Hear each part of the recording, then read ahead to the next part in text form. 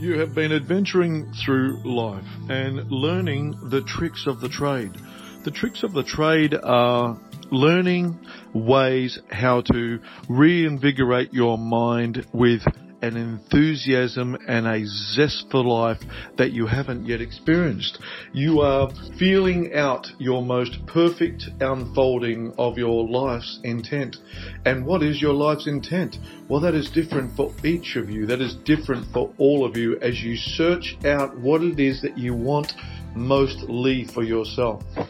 What is it that's going to tick all your boxes? What is it that's going to float your boat? What is it that you've come here seeking after? As in, walking upon the crust. Walking upon this earth, this time round, is there to invigorate you and uplift you and stir you to find that place for yourself that you know that you're right there doing what you've been called here to do. That you've brought it to you, that you have ordered it, that you have requested it, that you have sought after it. Because you have had a willingness to seek it out, you have come knocking on doors to find out how to get there quickly and easily. And by now you're realizing that this is hard work. The hard work that we're talking about is reinvigorating your mind to think in a way that serves you. It's not about the flesh and bone conduct. It's about what's going on in the space between your two ears. What are you doing to change yourself by reinvigorating a sort of thought life that just allows you to become more, that just allows you to be different, that just allows you to do and be and have anything that you so desire. You've been searching this out. You've been looking for answers. You've been yearning to find out how to get there fast. And the real key to all this is you'll get there as fast as you determine yourself to be. Because only you can regenerate the thoughts in your mind that either serve you or they don't. There is no one brush that paints all versions of this in people's minds, because as you can appreciate, everyone thinks differently. Everyone has come from different places. Everyone has had their own things to deal with.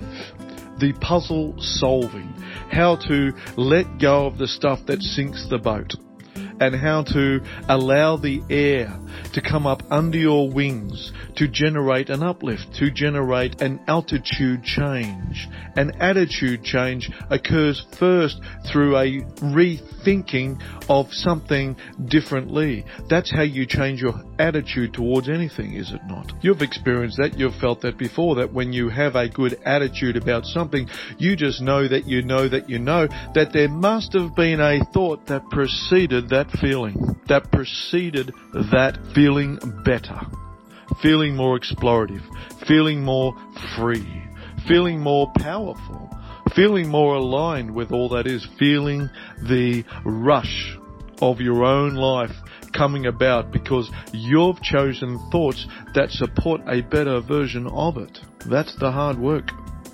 Being transformed by the renewing of your minds. And how shall you be renewed if you have not thought differently? And how are you to think differently if you have not had the teaching, the indicators to let you know that that's where it all comes from? That is the hub. That is the computer that generates and brings about your life experience. And how shall that computer perform if it's got old software running the hardware? How shall it perform? How shall it really serve you using a computer that was designed to operate in times 15, 20 years ago? It cannot effectively do so. It will be bogged down with the traffic that's needed, the stimulus that's needed to expand and evolve. It cannot handle the pressure. It cannot handle the level of thinking and understanding that it takes to get somewhere different. And that's what it must be like for you. That's what it must be like as you keep reaching for these better solutions, as you keep reaching out for more, as you keep reaching forward for higher levels of understanding and higher levels of evolution. You can do it. And the way that you do it is a moment by moment experience. You must start to monitor the thoughts that you're having, and you need to get the bin well and truly ready for you to dump those thoughts that do not serve you, that do not make you feel well. You want the thoughts that you're generating to be growing and expanding your evolution of freedom. You want to feel the free flight. You want to feel the soaring experience. You want to feel what it's like to have your wings spread out wide, flying to the most perfect of destinations and all on your terms. And the way you do that is by taking on the simple but evolved information that you are what you think. Mostly.